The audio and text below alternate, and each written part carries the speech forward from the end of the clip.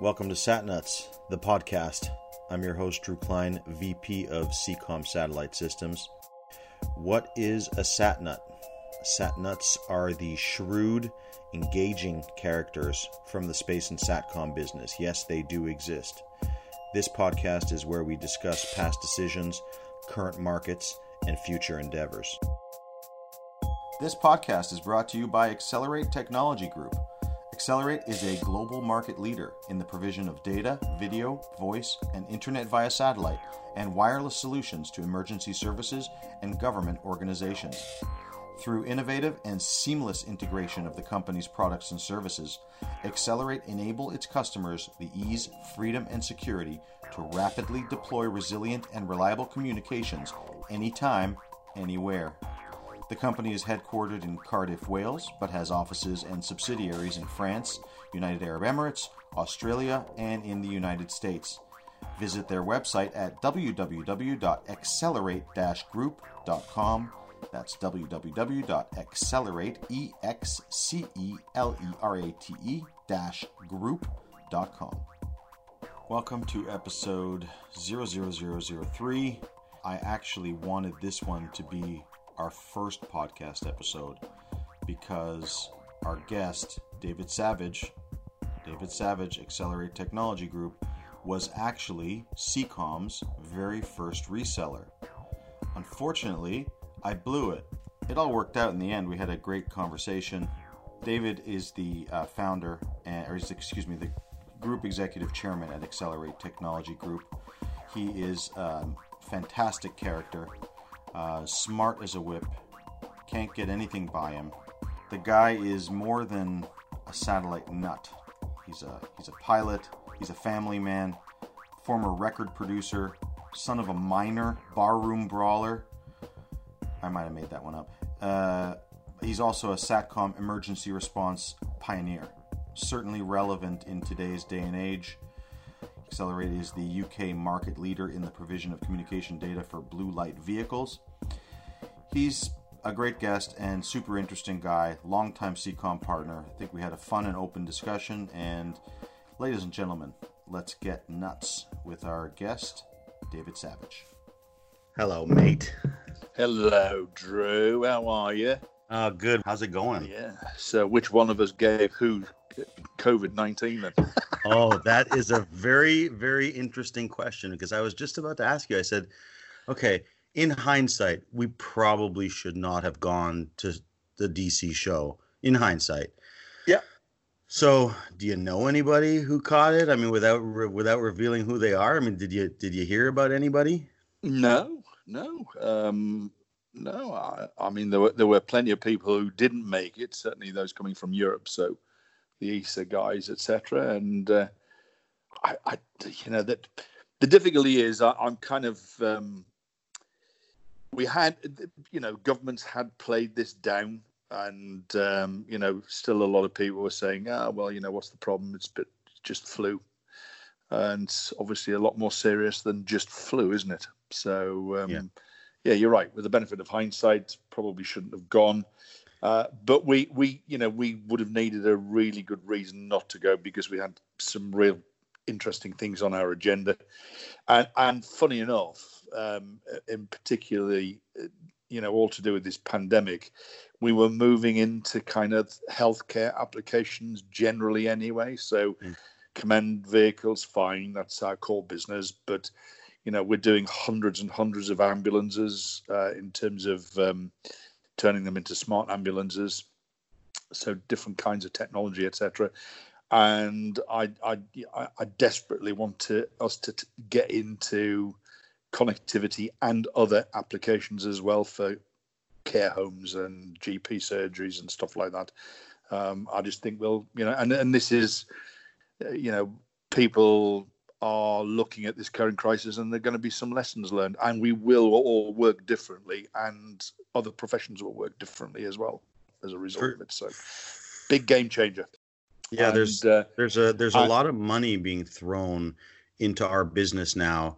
It's insane, the amount of money and the caliber of people that are getting into our business.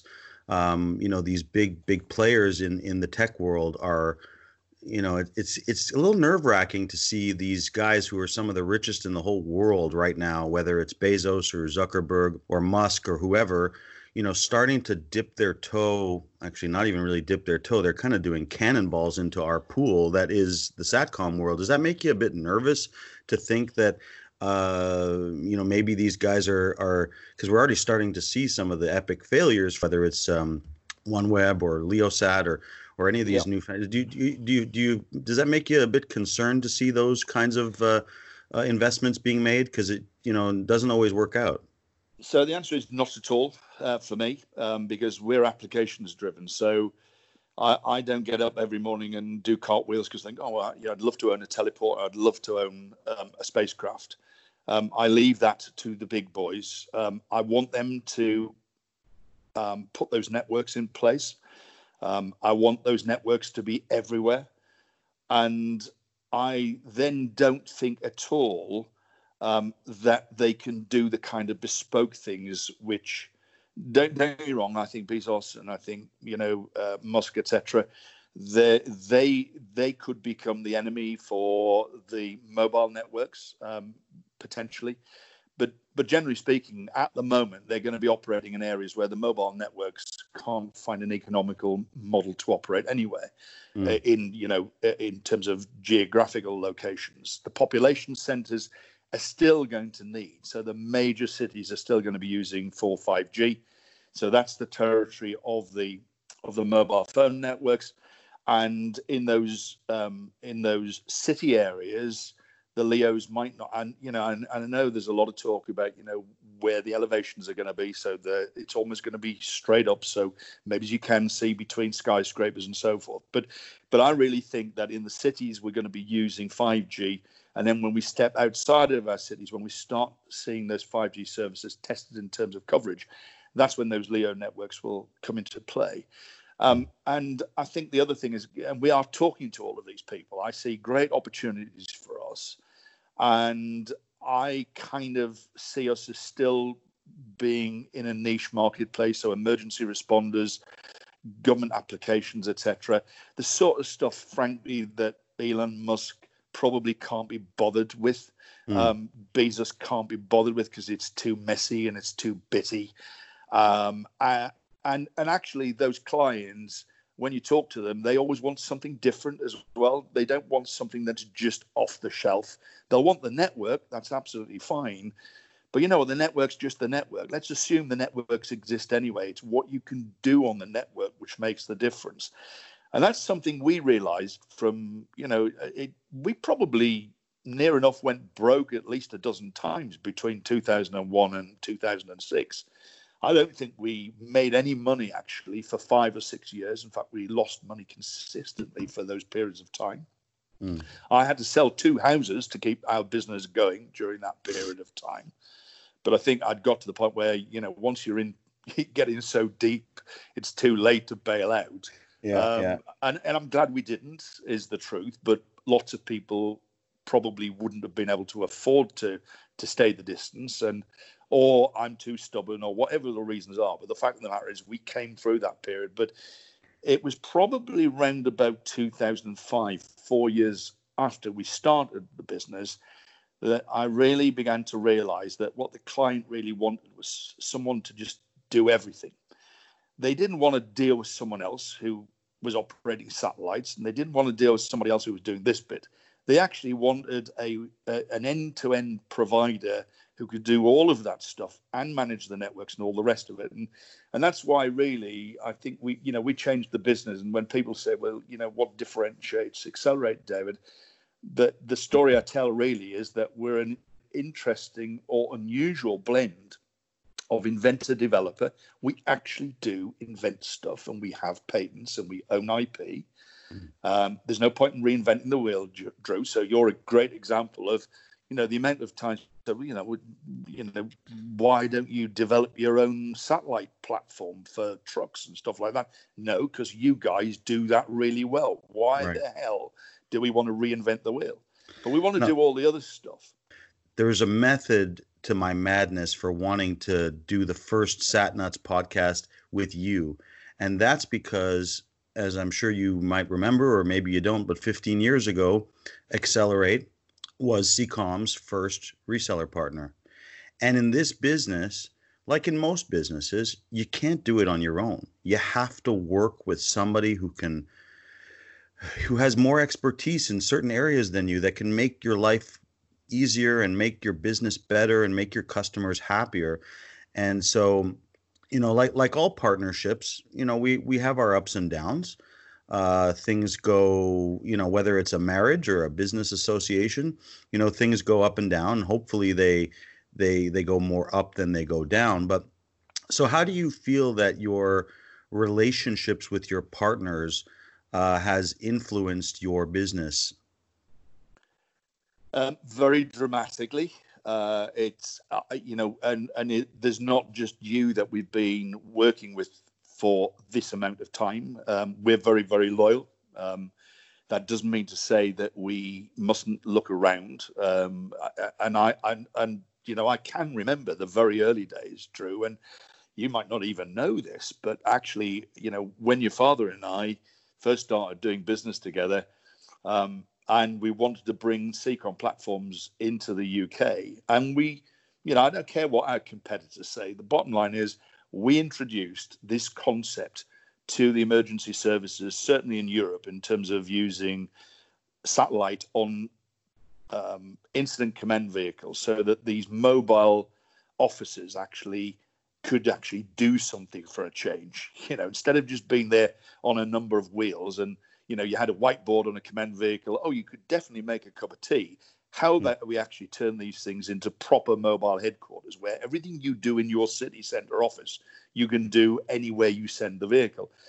And I didn't want to go down the military route. So, we did look at the market at the time in terms of satellite antennas manufacturers that were around. And I didn't want to go down the broadcast road either, because in those two marketplaces, it seemed to me that the customers in those marketplaces had a lot more money available to buy stuff than the emergency responder market. I think people make the mistake of thinking because the emergency first responders are government funded that they've got more money than sense, and it's absolutely the opposite. Budgets are extraordinarily tight in those sectors. That's my experience. And we looked around and we found these guys in Canada called CCOM, and we thought and look, I hope you don't mind me saying, but you were at the right price point. You're not a cheap product or a cheap manufacturer, but you're not the most expensive either, and it was actually very well engineered. So to me, that's a great combination of well engineered, last the test of time. And by the way, we've got customers. We've still got original customers using CCOM platforms, and they've had them over 15 years, and they still work like clockwork. Okay? That's awesome. I know, that's great. And I see the pictures in the UK, especially during the current COVID crisis, of these ambulances that are roaming around the island with our kit and your gear and your support, and it's so great to see our mutual solutions helping out in these dire situations. Yeah. So the CCOM thing was, for us, it was the right combination. But look, it was a difficult road in the early days. It was difficult for us because I wrong guests. You know what? I've never. I heard the stories. I heard the stories, man. The stories are great, and the stories are rich, and they are they're unique. And I kind of came into it shortly after. The partnership was on a kind of an up or a down. It was heading down, and I'm a different kind of a person than my father. Who's a very, very strong and forthright businessman. And I think you and him are very similar, and that's why you put two bulls of the same caliber, put two bulls of the same caliber in the ring, and they're going to just keep butting heads. And sometimes you need to get a guy with a red cape in there to break it up. And that's why I see these partnerships. This was a relatively new concept for me to understand, was how to work as a manufacturer between a reseller partner and just try to help the partner work with his end customer, and don't get in the way, and don't police between partners. let them handle their own business. That seems to be a big issue in any manufacturing side. Do you see that a lot where you are competing with people in your on the island there? Do you find a lot of competition, aggressive competition between each other? I think probably. I mean, it's interesting that I think you're the calming influence in the family part of Seacom, and my daughter has the same role in my business. So generally, if your father and I were in the process of falling out, we'd just hand it over to you and Nicola to square up and everything, and peace would break out. It would be great. But and look, we're all different. I've come up the hard way. So, my kids have been very well educated. I've had a number of businesses. My dad was a miner, for Christ's sake. So, there's no silver spoon here.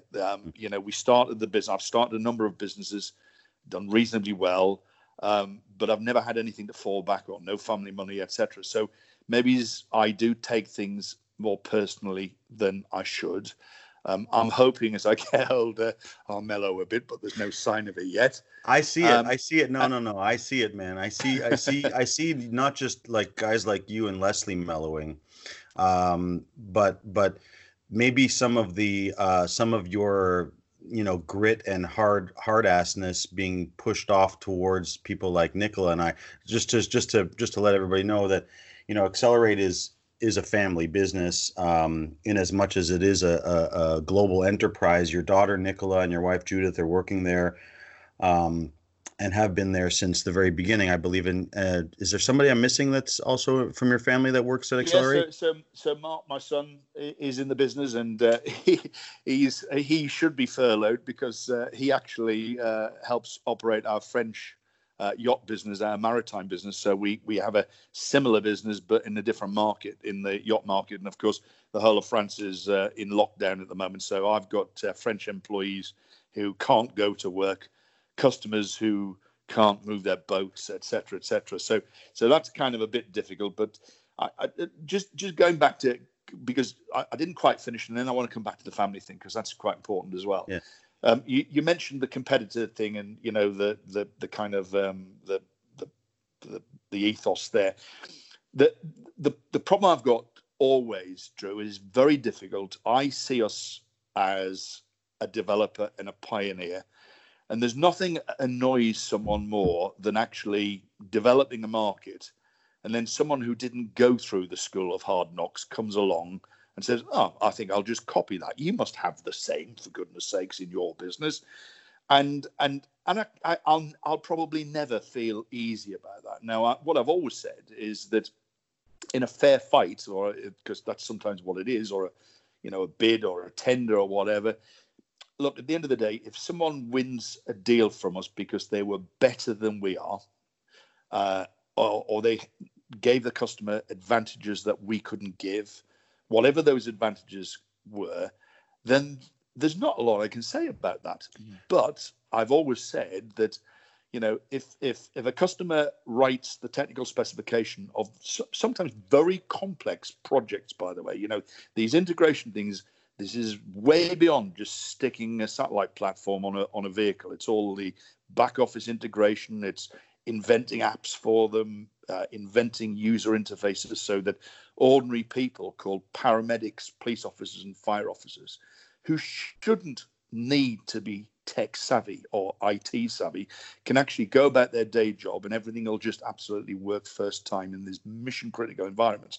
That's really, really important. So, I do have very strong feelings about that. And as long as it's a level playing field, I'm comfortable with it. And as long as those competitors actually are up to the job and they support those clients the way they should. Otherwise, I get very annoyed about it and I can't help my feelings about it. Well, imitation is the sincerest form of flattery, I guess they say. So, it's one of those things where for us, it's the same. We see a lot of, antenna manufacturers coming along and, building product. We were one of the first, if not the first, to do what we do. So we've been fighting this off the whole time and on a global scale. And so we understand that. And I guess, but when it comes to competition, you know, it's really one of those things where you don't mind some decent competition. Somebody who's making a high quality product or Yeah, offering a high quality service, and you don't mind butting heads with somebody like that because you're going to win some, you're going to lose some, but at the same time, there is an ethics involved, and there is a quality issue involved, and those guys who don't perform to up to snuff, whether it's performing with a high quality service or offering a high quality product, I mean, they just go away eventually. So you yeah. don't really have to worry about them. Yeah, absolutely. Well, Drew, you mentioned earlier on, there's been quite a lot of press, obviously, everywhere about COVID-19, and clearly the things that have happened in the UK are we've set up this 4,000 bed temporary hospital in London's Excel, and our customers are there. They are part of the command regime there, and I describe these as our command vehicles are there. They're the customers, really, but I'm so passionate about this. I regard them as our vehicles. The vehicles you've seen on TV and in the press are our vehicles with your product on. And by the way, those vehicles go back all the way to 2007. Okay, they're still working. Damn it. It's this damn planned obsolescence that we haven't figured out yet. We're supposed to make we make them too well because, ideally they should, explode after 6 to 8 years, but we made them too damn well. Yeah, sorry, carry on. So, don't get me wrong, they get technical refreshers, and that doesn't, come on, you've upgraded controllers and software and stuff like that. So they'll have had all of that, but the general principle of what we supplied in 2007 is still there. It just gets a periodic technical refresh. Yeah. They're working now because the solution was right at the beginning. The integration was right at the beginning. And then the support that's continued since 2007 has also been right as well. So, a sustainable business model, we are required to make money so we can provide these levels of service. I'm not, I'm unapologetic about that. Not everybody sees that. I think it's easier in the emergency services because obviously they appreciate that what they're doing is mission critical. So, but don't get me wrong, the front line appreciate it, but that doesn't necessarily apply to the bean counters who are signing off the procurement side of things. They just look at things a lot more starkly and look at the pricing and say, well, what? I can't see why that would be more expensive compared to that. And that's because they don't know our business and they don't know lots of things, actually. Right. But that's, that boils down to the right levels of customer engagement at the beginning. So we understand what they want. And that's really important as well, because as I say, we're a developer. So we're developing stuff in tandem with our clients. I would like, I'd love to say we've come up with some great ideas, but the vast majority of great ideas were actually our customers' ideas in the first place. We're just the people who translate them. This episode of the podcast is brought to you by Seacom Satellite Systems. Seacom is a pioneer and world leader in the mobile auto-pointing satellite antenna business. The company has sold more than 9,000 systems into over 100 countries. The product line includes vehicle-mounted driveaways, transportable case-based flyaways, backpack man-pack antennas, and fixed motorized products. All come with Seacom's proprietary iNet View controller system, which enables users to find broadband via satellite with just the push of a button. Seacom is also in late-stage development, partnered with the University of Waterloo, of a revolutionary Ka-band electronically steerable phased array antenna technology that has the potential to forever change the antenna business. The company is publicly traded on the Canadian Venture Exchange under the symbol CMI and on the US OTC under the symbol CYSNF. Visit the website at www.c-comsat.com. That's www.c-comsat.com. So obviously the UK has had interesting moments during this COVID crisis. You had Boris, your prime minister, near death, the country dealing with the political implications of Brexit. So what is the feeling that you feel on the ground there in the UK? Are the public losing it, or are they being obedient serfs, or are they being inflammatory belligerents? Like, what's going on over there in the UK? What do you see on the ground? Well, the Brits aren't like the French. We don't tend to have revolutions here. So I think we're pretty patient. We're pretty easygoing. We're not the kind of people that blockade and protest and stuff like that, unless it's really bad. So obviously we've had our share of protests about the environment and stuff like that as people lose patience with that. But again, this is just, tomorrow will be the start of week 5. So it's getting interesting. It's also interesting that the weather has been unusually good here in Britain for a while. So I think, there are a lot of employees, a lot of workers who are furloughed. So they're receiving 80% of their salaries is paid for by the government, up to a maximum of £2,500 a month. So for some of those people that are receiving that, they're probably, frankly, some of them are quite enjoying the time off. And I'm risking some people protesting when I say that, but look, this is the real world. There are lots of people who don't enjoy their jobs, lots of people who are actually enjoying time with their families. And I know it's a terrible reason why it's all happening, but the bottom line is some people are seeing their families, a lot more of the families, and that's probably not a bad thing.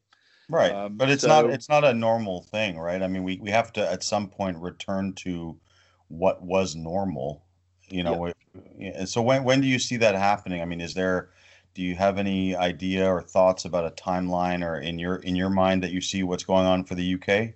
So our Prime Minister Boris Johnson allegedly is back to work tomorrow, which is, what's the date tomorrow? That's the God, I haven't got my date here. I've lost track of time. Is it the 25th or the 26th of April? So Boris is back, and certainly one of his key questions and the pressure he is under from business is, what's the plan to get Britain back to work? Now, it's okay, everyone's saying, well, we can't risk further infection. And I agree, by the way. So human life comes first, unlike some of the things that have been said in some quarters. Lots of people are experiencing tragedy at the moment and will experience further tragedy. So very, very important that we do everything we can to protect life. David, one of my favorite questions to ask is, who was your first boss? I'll tell you why. Most of the serial entrepreneurs in our business, I guess any business, really have no business answering to anyone. And it's obviously, we could get hyperbolic and say, we all have our bosses, whether it's your spouse or a bank or a deity. But I'm of the belief that the first job you have, the first meaningful boss that you have, has an enormous impact on you. So who was your first boss, and what impact did he or she leave on you? I don't think I'm your typical or serial entrepreneur, although don't get me wrong, I've wanted to run my own business as long as I can remember. But I couldn't understand why people would maybe have a good job and take their life savings or get made redundant, because there's all sorts of reasons people start in business, and put everything on the line, put their houses on the line, work all the hours that God sends for something that doesn't have much of an upside. So I was always very, very patient. So, I did the usual thing, went to grammar school, got my qualifications, didn't want to go to the university, couldn't see the point of that, wanted to get into sales. So my first job actually was a trainee export manager with a tailoring group, very large tailoring group in the UK that made suits. And I was a trainee export manager for that business. And my first boss was a guy called Colin Byrne. And we had a whale of a time, and I was a young guy, and it was all really good fun. Not what I wanted to do. And then I went through a series of jobs because, again, I was being patient. I hadn't found the right thing for me, or anything that could kind of give me the inspiration I needed to put everything on the line. And I actually, by the time So my first job was at 18. And then I got a job when I was about 25, I think, which I regard as my first proper job. It was the first job I really loved and became very career-minded. And it was an American multinational. It was a technology company. And I'd worked for a bank before as well. So I'd had a series of really good jobs. So I never was wanting for a good job. As I say, I always wanted to do my own thing, but I just never found the thing that could persuade me to put everything on the line. And so I worked for that technology company, and that was probably by then 1985. So this was the very start of the mobile phone boom, by the way. So the cellular phone industry started in the UK in 1985. And I tried to persuade my then boss at this American multinational technology company to get into the mobile phone business.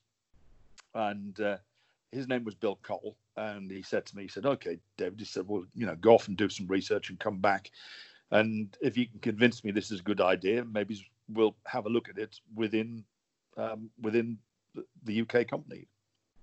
And I went back and I did my presentation. I must have done a really crap job because at the end of my presentation, bear in mind, I'm trying to persuade him to take the business I was employed by into the new mobile phone industry. And at the end of my presentation, my American boss, who was a fatal combination of he's an American and an accountant, and his words to me about the mobile phone industry right at the start of the mobile phone revolution in 1985-86, he turned around to me. He said, gee, bud, he said, you know what I think? I think this is going to be a real damp squib. This is going to be just like CB. And with those words, he killed the whole idea of us going into the mobile phone business. But at that point in time, I'd worked for that company for about 4 years. I was going places. I was a senior manager and probably would have become their sales director in the UK. But I sat down and I thought, this is lunacy. I'm working for a guy, and I love the guy to death, but I'm working for a guy who actually thinks the mobile phone industry is going to be just like CB. It's amazing how wrong some of our projections, and not to pick on your old boss, and we've all made some projections that have just been so dead wrong, and it's a real strike to the ego to come back and admit later how dead wrong one can be in such a massive scale, where you could say that the cellular phone industry is going to be like CB, or it reminds me of Paul Krugman, who's a famous economist, who said that the internet was going to have as much effect on the world as the fax machine. Just dead wrong. And it's interesting to go back and look at these projections and gather your humility in a pile and put it in the corner for later. Yeah. So to finish that story, which I didn't want it to be a long story, but you asked me a question first, boss, and so there were two memorable bosses really for me. My first one and that particular one.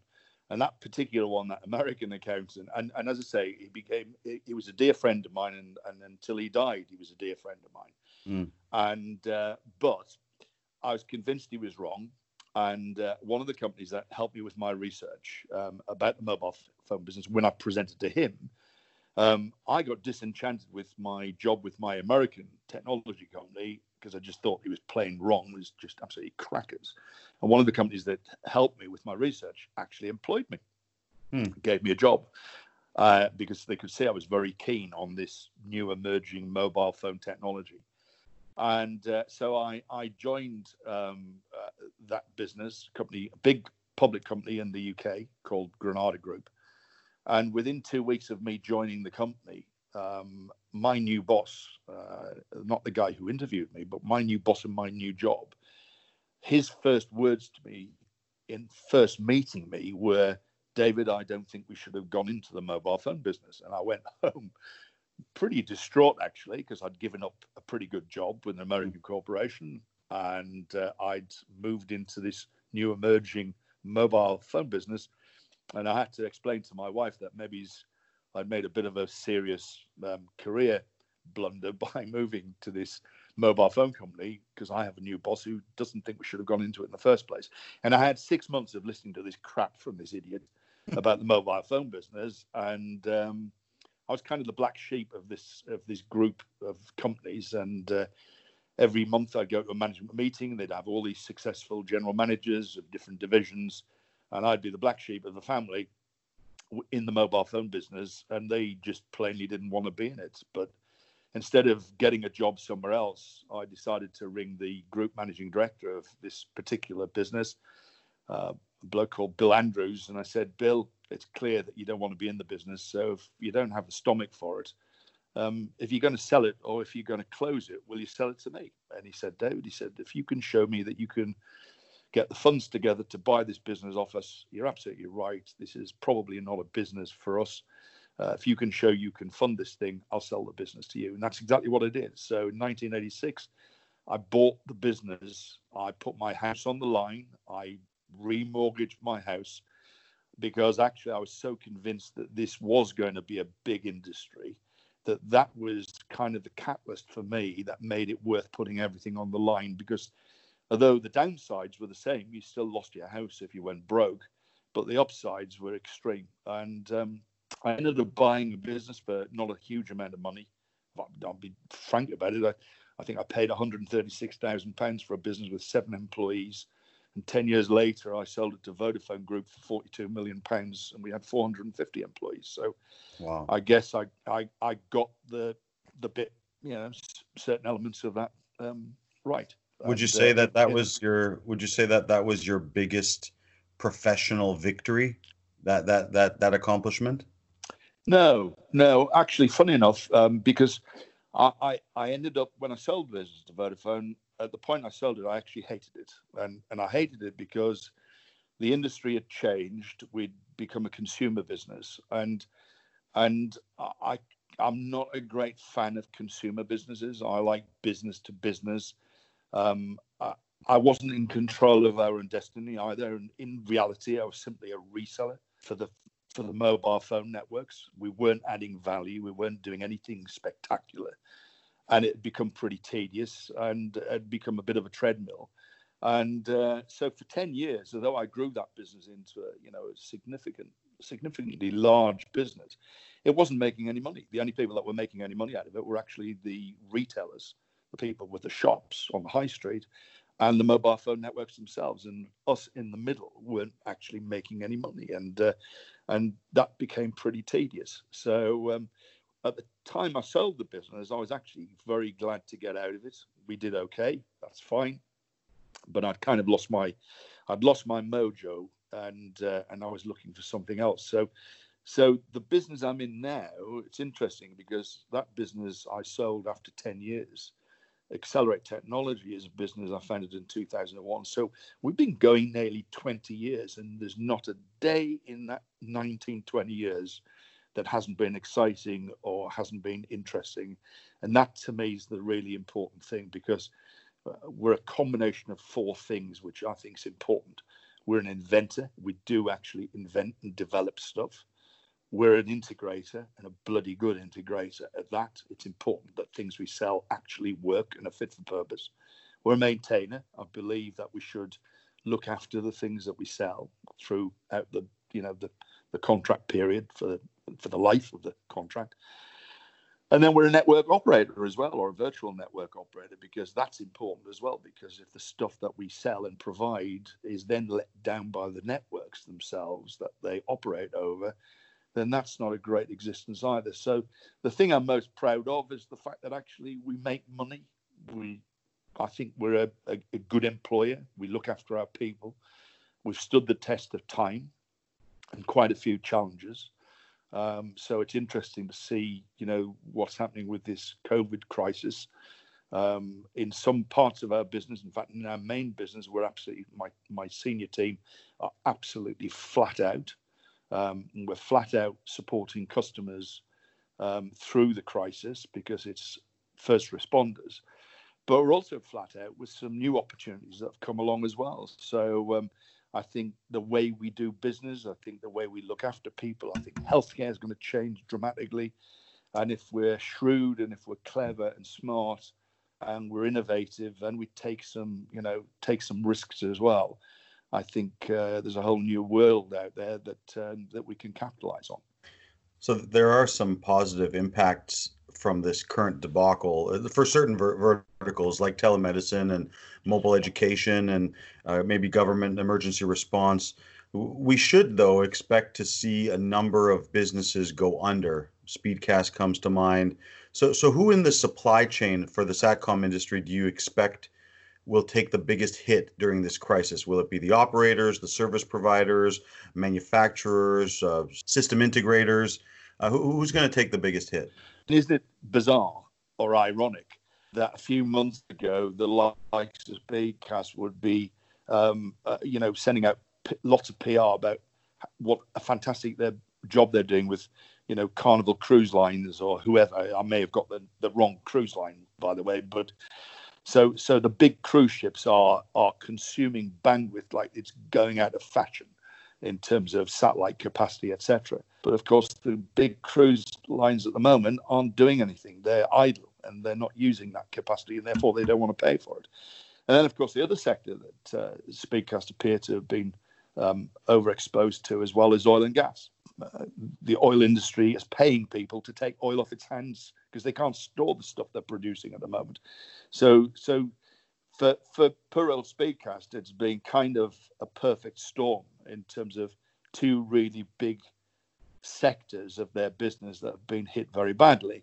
But then again, I'm also inclined to say, I've looked at Speedcast. In fact, Speedcast supply us with capacity for our Australian business. And it's, again, ironic that Speedcast, the reason we deal with Speedcast is that they bought a company called Newsat in Australia, who were our network supplier, our capacity supplier in Australia. And they were a small company and they were fantastic people, but they went broke and Speedcast mopped them up and picked them up, and Speedcast became our supplier. And it's funny what goes around comes around, as they say. But then Speedcast really went on an acquisition spree, and I've thought for quite a while that at some point in time they're going to catch some indigestion from all these acquisitions. It's an interesting term, indigestion, when you consider the inorganic growth that they were experiencing, and it could only last so long, right? Yeah. So, typical company that's either funded by VCs or private equity, or in their case, public offerings, etc. These businesses have no idea how to grow businesses organically. Right? They never do. I talk to private equity and venture capitalists on a fairly regular basis. It's not because I necessarily want to do anything with them, but I might one day. But one of the first things these guys talk to you about when you go and talk to them is, what advantage can they bring to the party? If we don't just bring money, David, we can help you with acquisitions. And I look at them and think, well, why do I want to go on an acquisition spree when there's plenty of organic growth in things that we actually understand really well? But when you go public, the rules are different, and you have to keep growing, otherwise the shareholders get cross. You can't have a CEO who can be like your dad or me. We can be relatively patient. If I have a really dismal year, the only person I've got to apologize to really is me. And if I think there's a good reason why we had a bad year, and it was just bad timing rather than negligence, or that we're a bunch of idiots, or we made some bad decisions. And by the way, I make bad decisions all the time. The great thing about owning your own business is, as long as that bad decision doesn't wipe you out, you can get up next morning and say, well, that was a really stupid decision I made. I won't do that again. But at least you had the balls to correct it very quickly and move on and regroup and build it back up again. You don't get that privilege if you're a public company. The bottom line is the market is ferocious. The shareholders are, frankly, ferocious. When I first met you, you did remind me somewhat of Harry Lonsdale, the porn king from Lock, Stock, and Two Smoking Barrels. Well-dressed, dapper, well-spoken, but you look like or may have killed some people with your bare hands. Do you feel that being a hard ass is an important part of being a successful business owner? Isn't it funny? People's perceptions. If you talk to my operations director, she's very, very shrewd woman, very on the ball, and she constantly tells me I'm too damn soft. I think there's a lot of room for compassion in business. Strangely enough, I'm probably come across as being pretty ferocious with my competitors, and I'm not really ferocious with them. If I think they're doing a great job and I think they're, good competition and fair competition, I'm okay with it. It's when I see incompetence and a lack of effort that I get quite cross. So, I don't know. You and Leslie, neither of you suffer fools gladly, and that's a good quality, I think, in a business owner. Maybe that's conflated with hard assness, but I think not suffering fools gladly is a very high quality for a business owner. You can't be that way and be successful, in my opinion. And look, maybe you're right. So I'm old school. The old school in me is, most people, your competitors are your enemy. And I've worked in industries, by the way, where me and competitors, and certainly in the mobile phone industry, we regularly would get together with competitors and have a fantastic time. But as soon as we went home, we were back to being enemies again. So I think that's kind of the old-fashioned way, and maybe that is probably a bit too prominent in my attitude and the way I behave. But as I say, internally in the business, and I've got this real thing as well, is be hard but be bloody fair. And fairness is something that really I care about a lot. So, integrity and fairness, treating people properly, be difficult if you need to be hard if you have to be. And look, in business, occasionally we have to make some really hard decisions, but I'd like to think those decisions were made for the right reasons. But there are human beings involved, and certainly as far as my employees are concerned, or our employees are concerned, there's nothing I wouldn't do to support them any way I can, and we do. Subscribe to Satnuts the podcast. Also rate and review on Apple Music, Spotify, YouTube, SoundCloud, and anywhere fine podcasts are downloaded for free. Audio engineering provided by Ben Klein. Music provided by Bacon Jew. Special thanks to the entire CCOM staff. Stay nuts, everybody.